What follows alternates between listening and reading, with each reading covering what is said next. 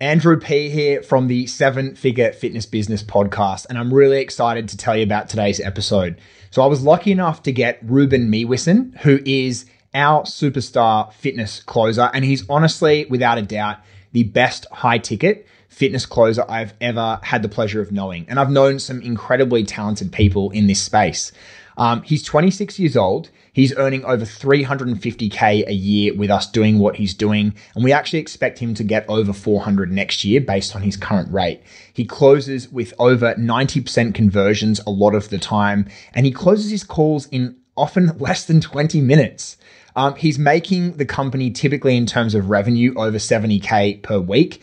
And that's for a $2,000 to $3,000 program. So some of these numbers are just astronomically good. Like, it's hard to really understand how good these are.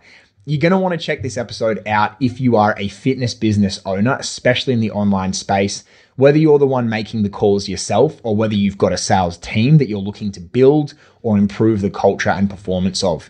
You also will find it fascinating if you're an aspiring salesperson who's just looking to improve your craft in that area. As always, we really appreciate your support listening to the episodes or watching them, whether it's on YouTube or whether it's on iTunes podcasts or Spotify or any other podcast platform. We'd really appreciate it if you would like and subscribe to the channel and leave us a positive review. Thank you and enjoy the episode.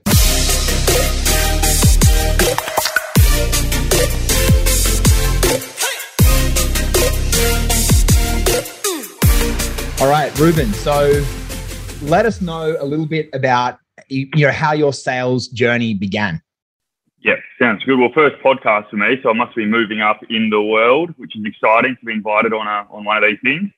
Yeah, man. So sales, it's something that I probably knew I was going to do from a very, very young age, selling items from home to the school kids, at a very young age. So it's probably something that I knew that I would be doing for quite a while, but didn't really fall into it until about sort of 17 or 18 when I finished my personal training course. And then, just obviously started training clients there, got really, really, really busy, obviously just through sort of selling. I wouldn't say I was a very good trainer, I'm also just a good salesperson. Mm-hmm. And then moved into sort of, managing a few different gyms and whatnot, and then into like sort of national sales manager. But then, I just obviously wanted to do my own thing and work my own hours and work remote and travel the world and all these great things that, that I'm wanting to do. Hence why I'm here with you guys. Yeah. Now, the thing that, for anyone listening, what's going to be really intriguing, and I think I really got to make a point of this, is that I know a lot of people that do fitness sales, and most of them are extremely good given, the quality of our company and the people we associate with. But it's not an exaggeration to say that you're the best fitness salesperson that I've ever met. And you're only 26 years old as well. So, there's going to be a lot of people that are very intrigued about what makes someone like you tick. I'm really interested about how you've got yourself to the standard that you're at such a relatively young age. Yeah, perfect, man. Appreciate that little pump up. In terms of, I guess, myself, the fitness industry is like a non-negotiable for me. It's something that I need to be involved with. Sure. There's been opportunities to sell, obviously real estate, do other things like that, move into that sort of realm of sales, but it just wasn't for me. I don't necessarily sell because, for me, it's just all, I guess, just about the money side of things. I just sell because I absolutely love the fitness industry. I love what we do. And then, obviously the money is great on top of that. And again, just sort of the flexibility in the way that I've now been able to position myself to sort of have everything I've always ever wanted out of this industry, obviously now working with you guys. What drives you though? What are the things that you're actually working towards? Because you get out of bed every morning, it seems to be you've got a file it under your ass.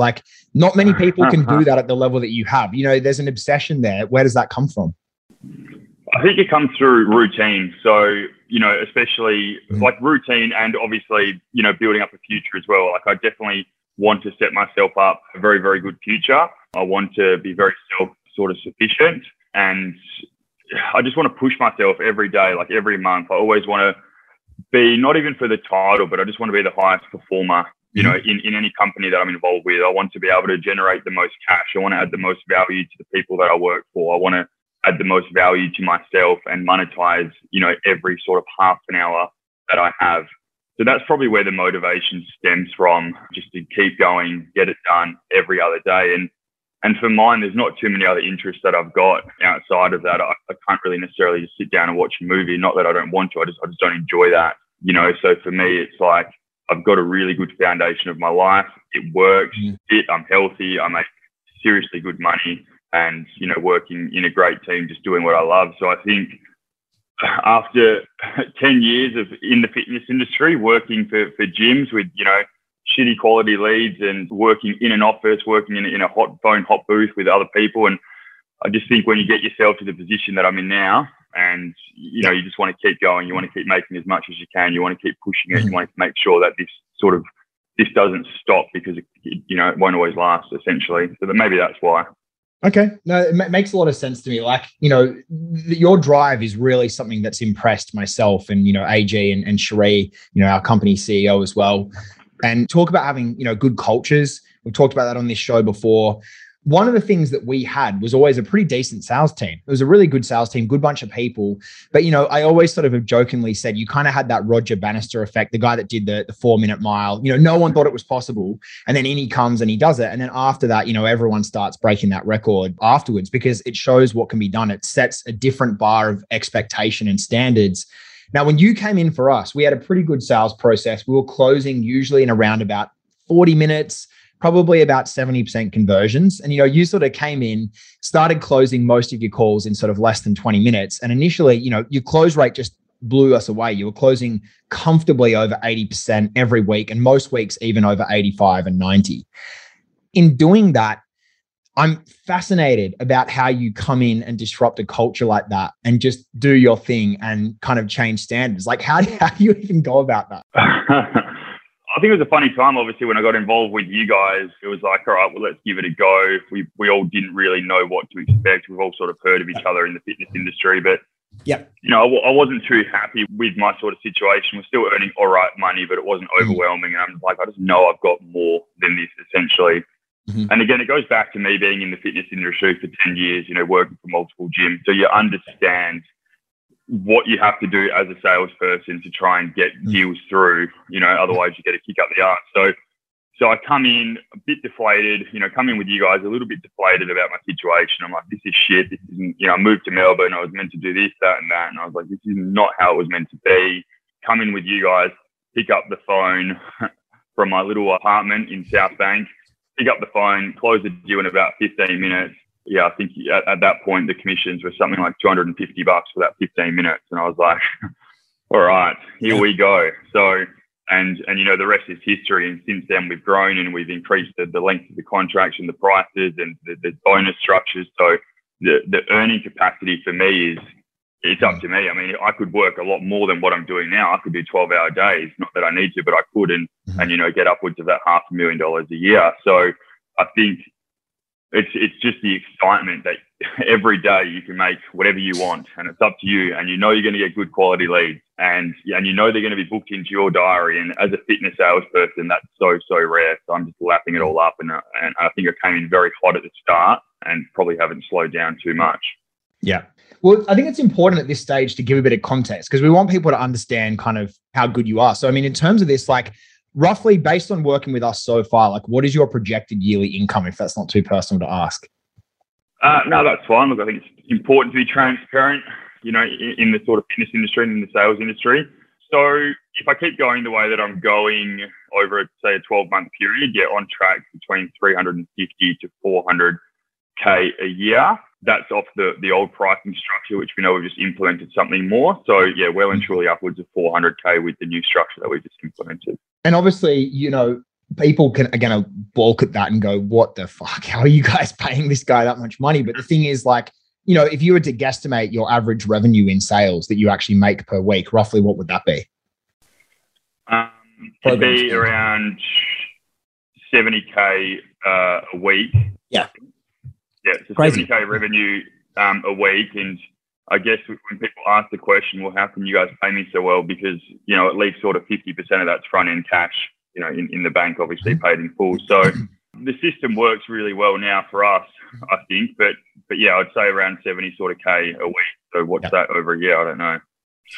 It's a lot. Yeah. My brain is $3 million. Yeah. Over $3 million, I think I would say a year in projected revenue. Yeah, I think about $3.5 million. Yeah, just doing some quick math.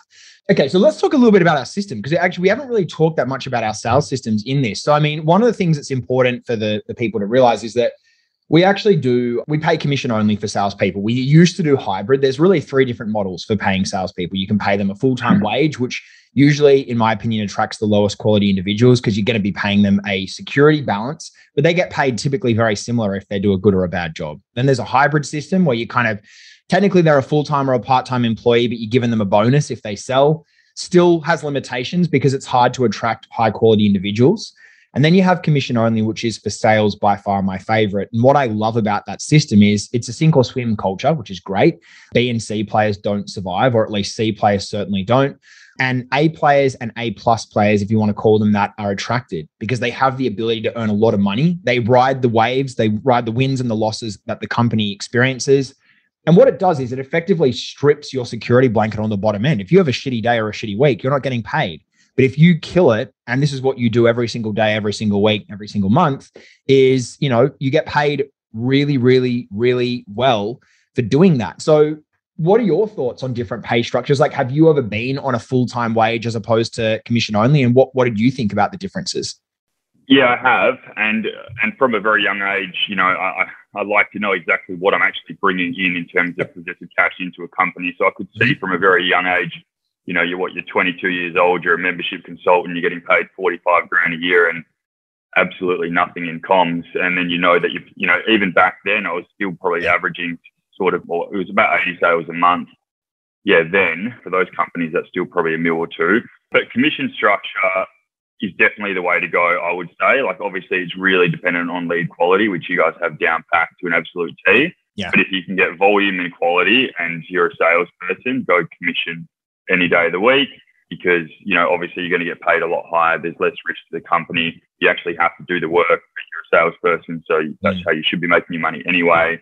So I would rate commission only all the way. And I agree 100%. I think it's so important to attract the right people. And you want to really create in your pay scale something that actually rewards the top performers heavily above the bottom performers. Because otherwise what you do is you create a system where the top performers are being punished and the underperformers are being rewarded. And it just doesn't make any sense. So you have to have that pay gap from, in terms of the results.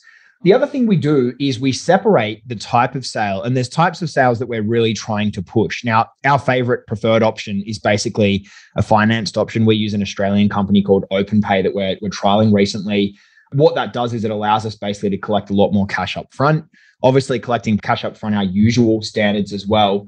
You're very, very good at collecting both finance and cash up front, like paid in full payments. How do you go about that process? And what's your kind of secret to that?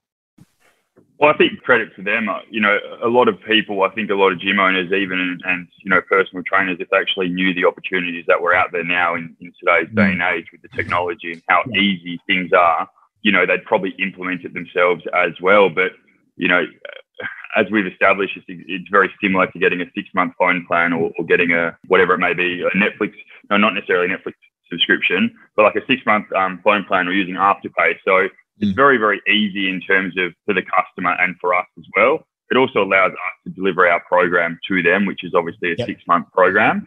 It gives them a little bit longer to pay for it. And I think it works really well because we are a premium service. And, obviously not everyone can afford to do our program, which is fine, but they can if they can pay it off for a little bit longer. And that's where finance comes into play.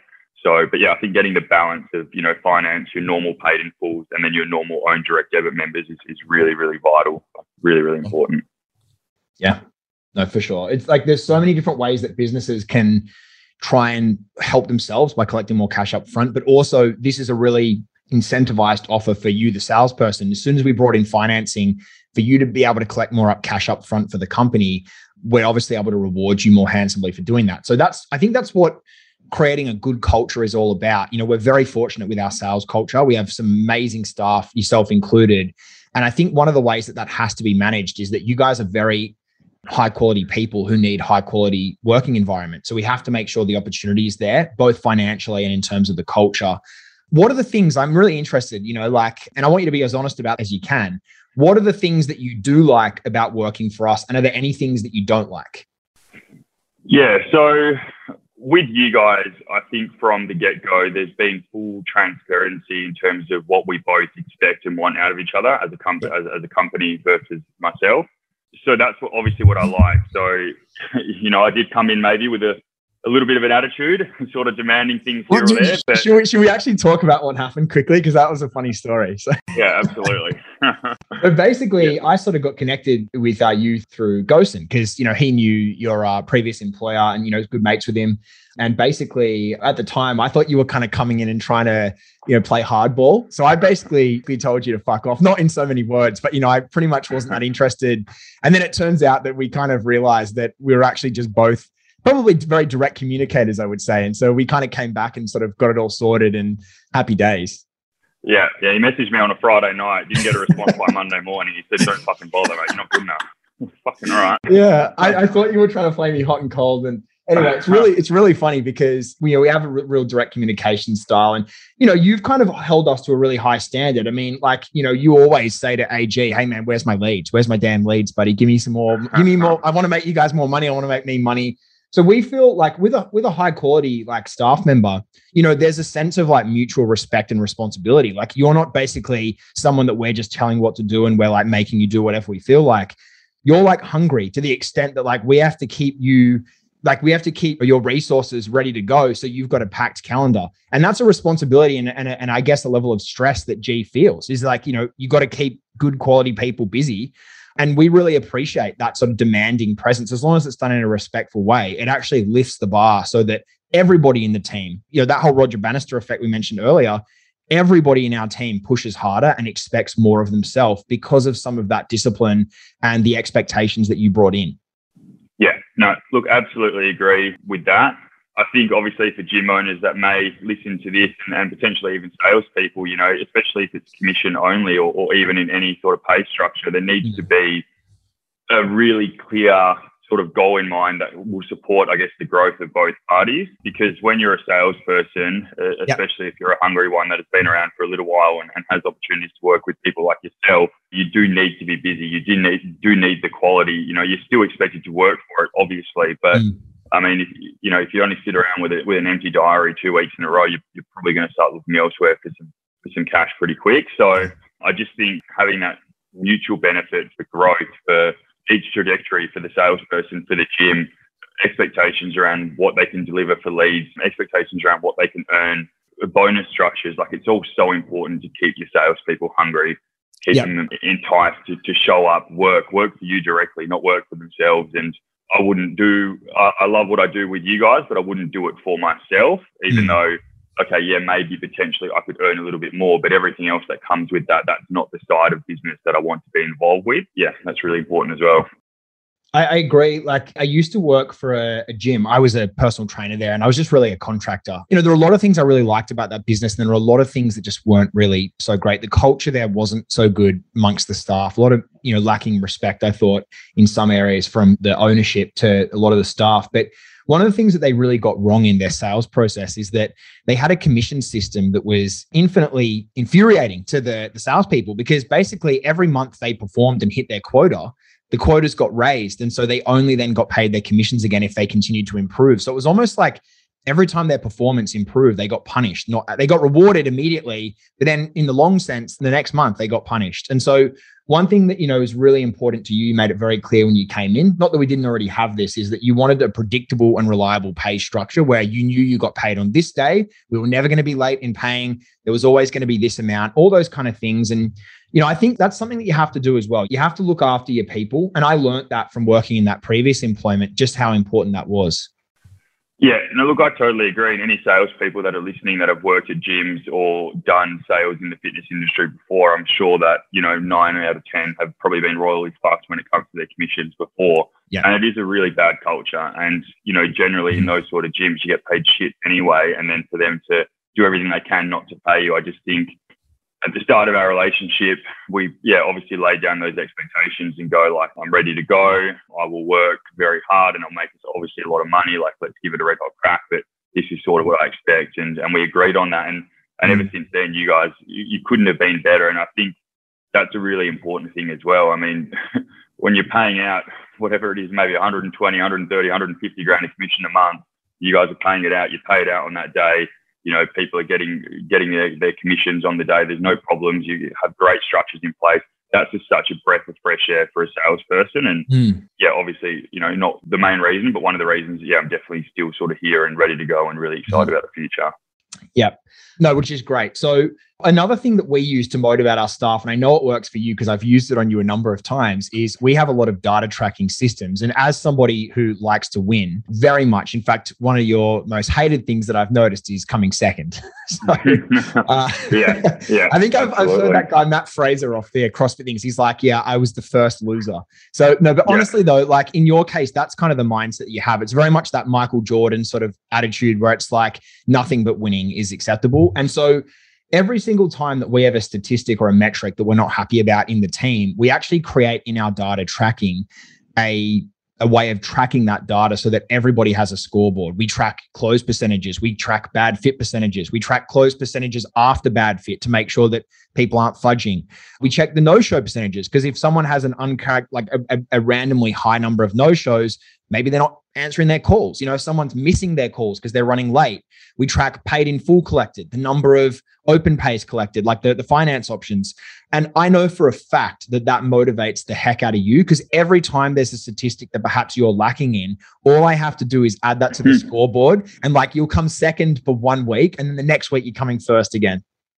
Or you just leave your fucking cursor on there and then you just go off and do what you got to do for the day, knowing well and truly I'm going to see that. So that's what you do. You so on my name. So I'll get a message from Ruben saying, hey, get your fucking cursor off my like cash collected today, man. Like, you know, like something like that, you know, but that's the thing. It's really interesting how having data, like as a motivated guy, legitimately though, all jokes aside, how important is that to you to actually have that kind of stuff to give you a score?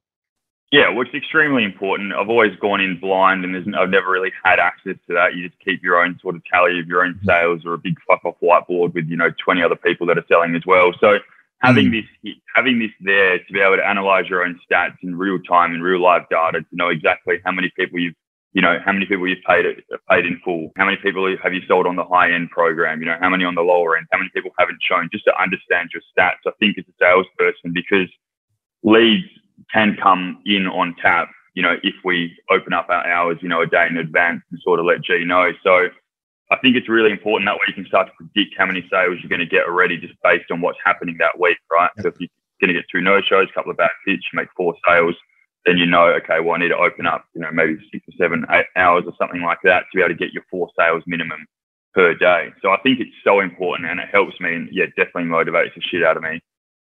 Yeah, especially the commission structure stats that we've got. That one's even more motivating. That's the thing. I mean, honestly, like we joke about it, but I have used that many times to motivate you. Even if I didn't tell you, if there was a stat I wasn't happy about, I'd literally just make a loom saying, hey guys, this stat needs to be better for everybody.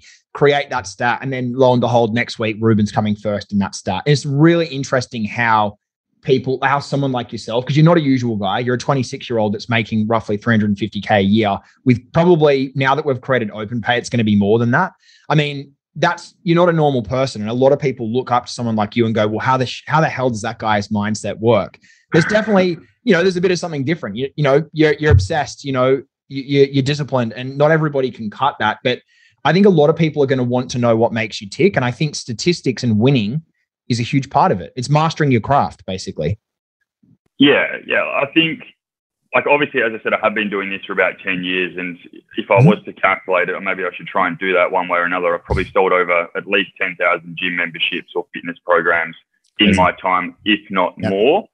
So I think experience comes into play as well. Like if you're a salesperson, you're trying to make it in the fitness industry, and by make it, I mean, you know, over 100K, 200K, 300K a year, you have to have drive, obviously. You have to have passion. You have to have willpower. You have to set yourself serious goals. You have to set, sort of go through how you can actually achieve those goals. And then you can start to predict your future and start to reverse engineer.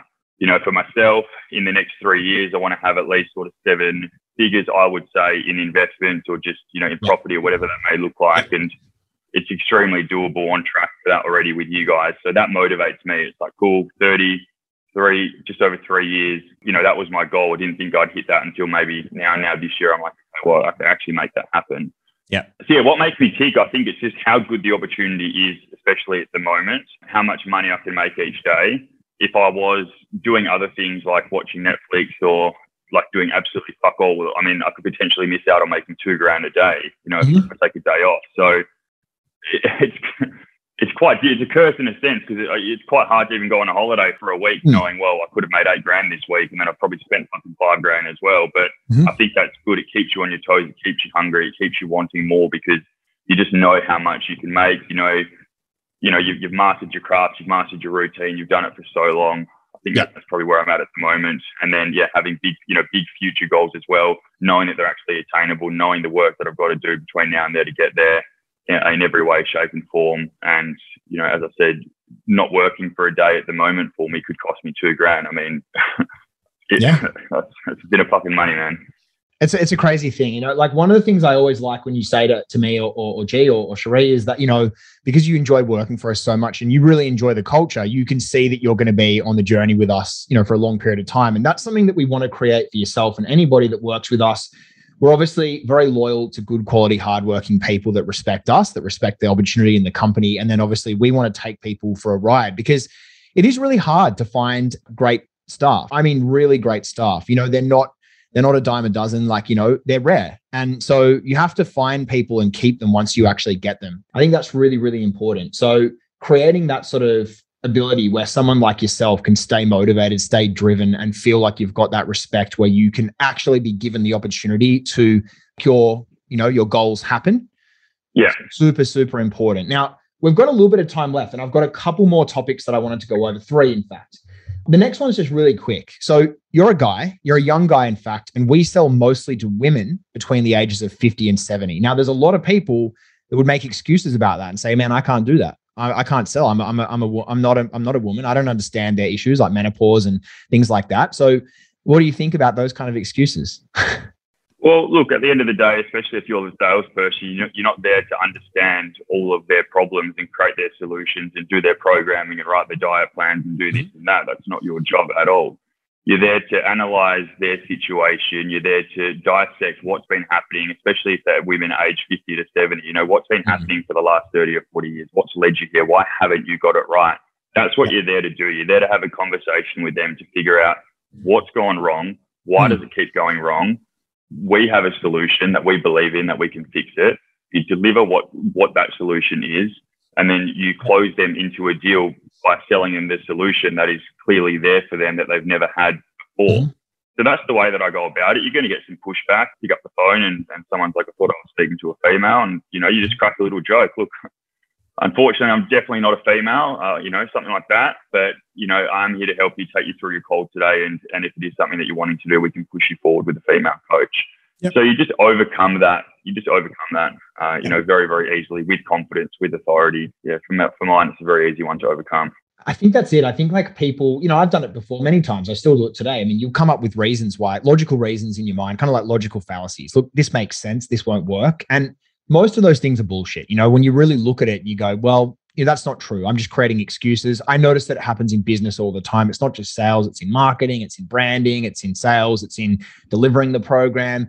People come up with excuses that basically limit their success because they are always, looking to get all their ducks in a row kind of thing. And I think although we have many fantastic male salespeople, in fact, most of our team in sales is males, I just want to make sure that the listeners don't create these excuses in their minds. If you have the desire to do something, chances are you're going to be able to do it if you actually apply yourself.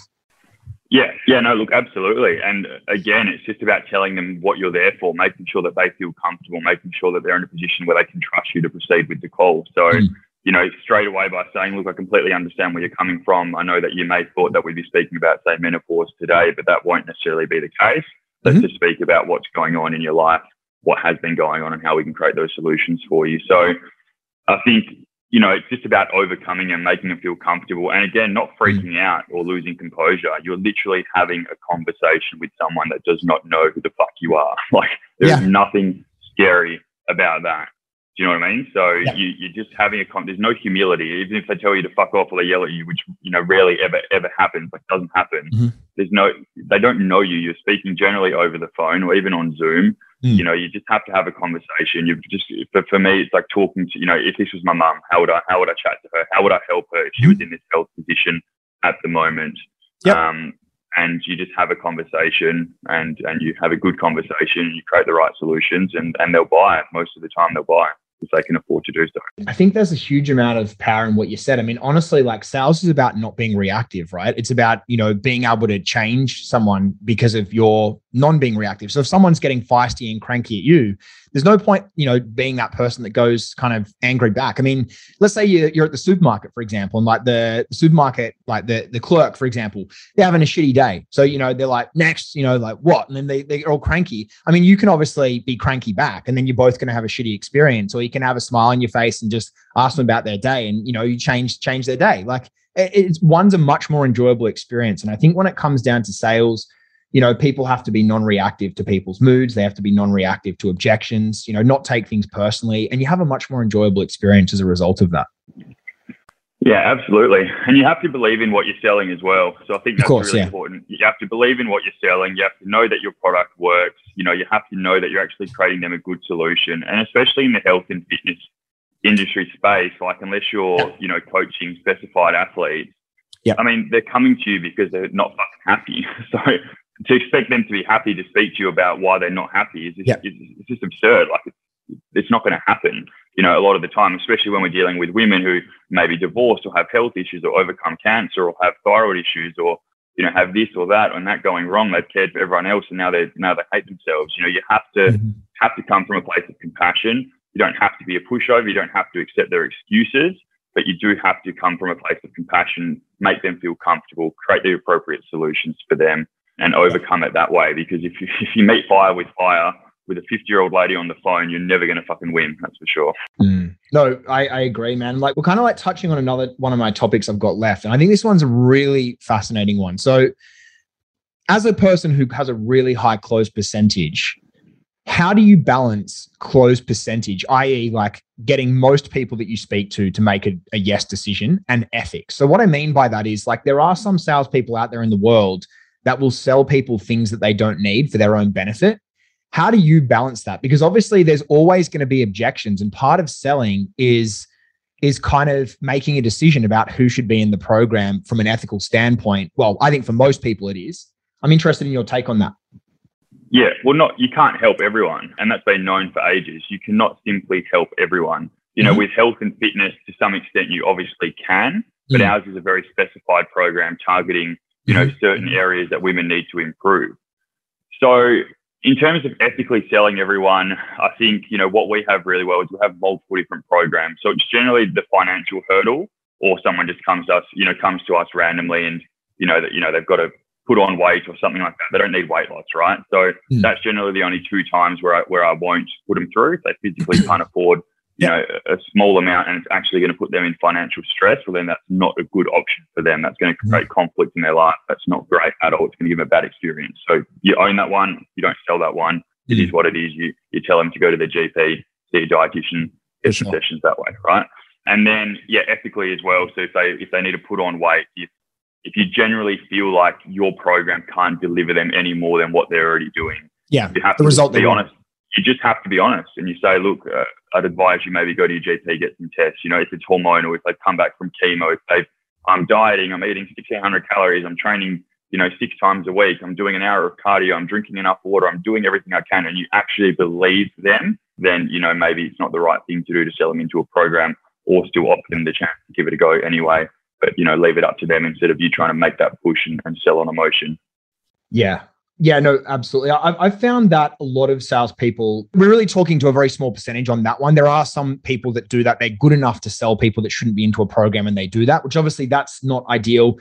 The thing that actually happens to most people, interestingly, is that they have a real problem with selling because they feel sleazy, they feel dirty, and they don't want to sell people because they're like, oh, maybe that person didn't need the program. Maybe it's too much money. And so they make themselves a bad salesperson because of their attitude. And the way that we kind of address that, and I think every good salesperson will probably have this same paradigm, is you have to understand that the way to balance ethics and sales quality is to understand that you're entering every call not for your benefit, but for the benefit of the prospect. So it's not about collecting your commissions. Yeah, sure, that drives you, but you want to make sure that you're having impact in an ethical manner. So if somebody tells you, like, I'm going to die, or like, my dad passed away when he was 50 and I'm 45 and I've already had my first heart attack, oh, it's too expensive. You don't want to let that person get off the phone, because it's like that person could die, or that person could be in a position where they're, in a wheelchair, or they've got chronic pain, or they have shitty self-confidence and they basically just hermit themselves in their house for the rest of their life.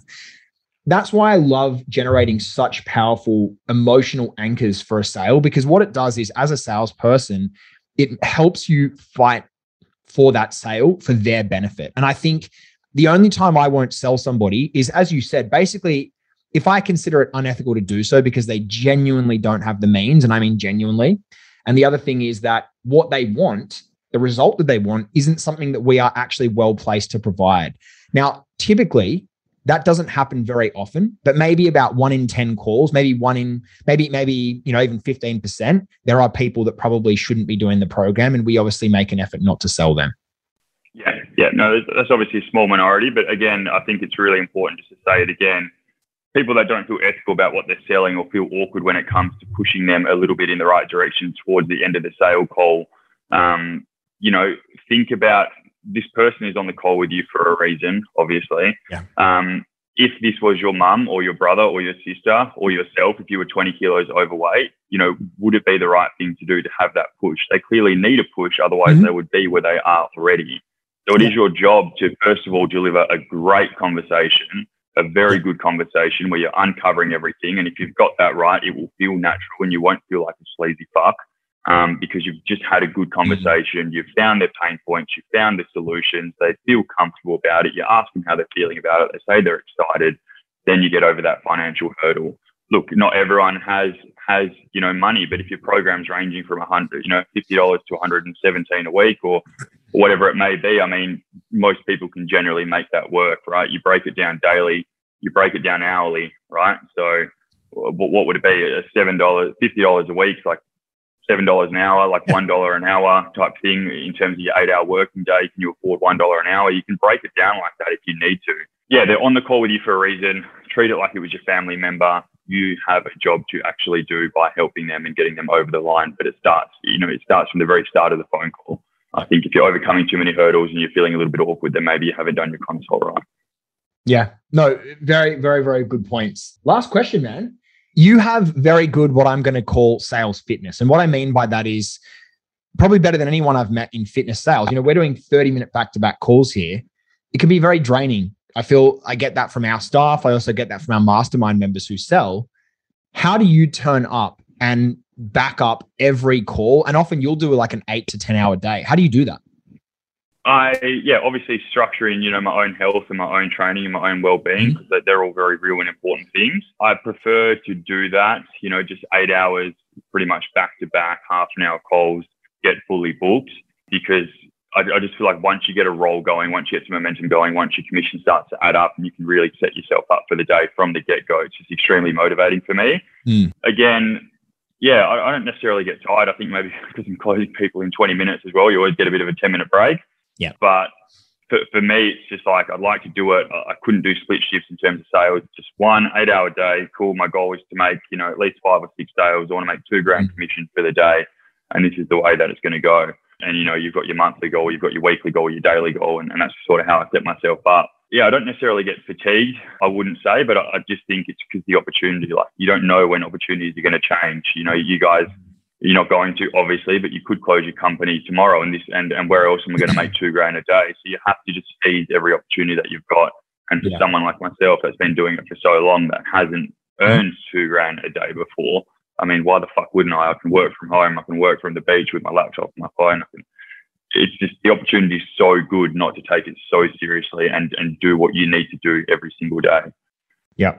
You know what I would put it down to you as well is that I think the first thing you said about the 20-minute calls, because that's very unique. And, a lot of people come into our mastermind having done sales trainings with other sales mentors and coaches, and their selling takes 45 to 60, sometimes even 90 minutes, which I think is absurd. And there's no doubt in my mind that longer calls are more draining because you've got to put more into them. And you might go through 45 minutes of chatter to get a no decision. Whereas in your case, having that time that you can get up, stretch your legs, go to the bathroom, make yourself a cup of coffee, whatever it is, the fact that you're closing people in 20 minutes and you're able to do that, it shows how important brevity is on calls. And most importantly, not talking about yourself. No one gives a shit about you on a call, right? So it's like if you can cut that out of your process, you've got 30-minute blocks, you're closing them in 20 minutes, they're happy. You've got 5 to 10 minutes to go and do your thing. What I think really burns people out is going back to back to back to back with no break. And anybody on our team whose calls are slightly longer,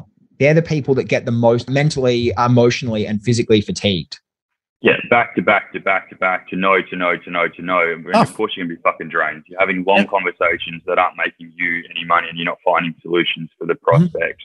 And, it's just a waste of time. In my opinion, no sale that is, say, under $3,000 in the fitness industry should go any longer than half an hour. Yeah. It doesn't make sense, especially if it's a longer contract. Like your upfront payments, obviously, maybe, but your contracts, it just should not take longer than half an hour. It just makes no sense. How long does it take to ask them a few questions, create a solution for them, make them feel comfortable, make them laugh, make them feel excited about what their first 7 days looks like, and take payment? It doesn't take long. Well, there's only 2 reasons that I've found why calls go longer than that. It's because either the person is going off on tangents, and if they're going off on tangent, that means that the salesperson is letting them do that.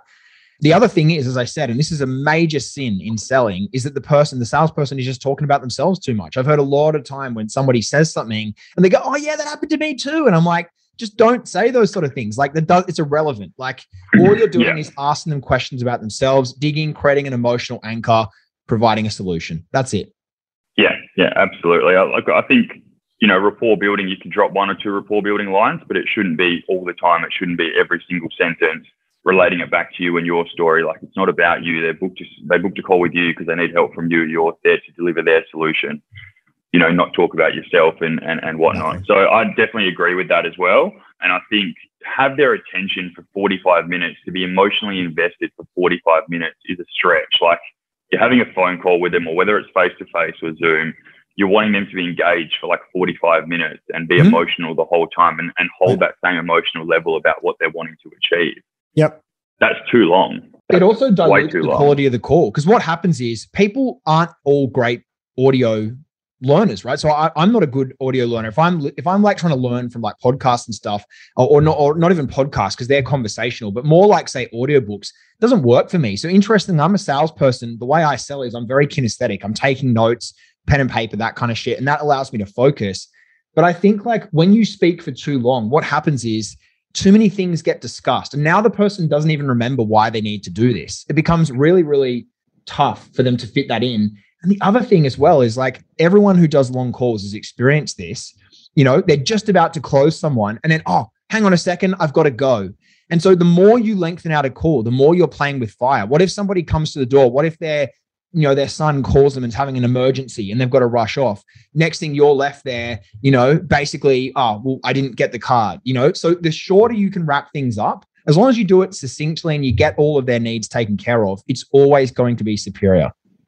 Yeah, no, I totally agree with that, because there will be distractions, and 20 minutes to half an hour for me is the sweet spot and has worked well, and I never have a problem. And then when you even look at retention, I've got one of the better retention rates as well in terms of clients not cancelling. So I think that's, you don't need 45 minutes just to keep them accountable. You're not going to keep them accountable for the next 26 weeks. That's not your job, in our program, for instance. So yeah.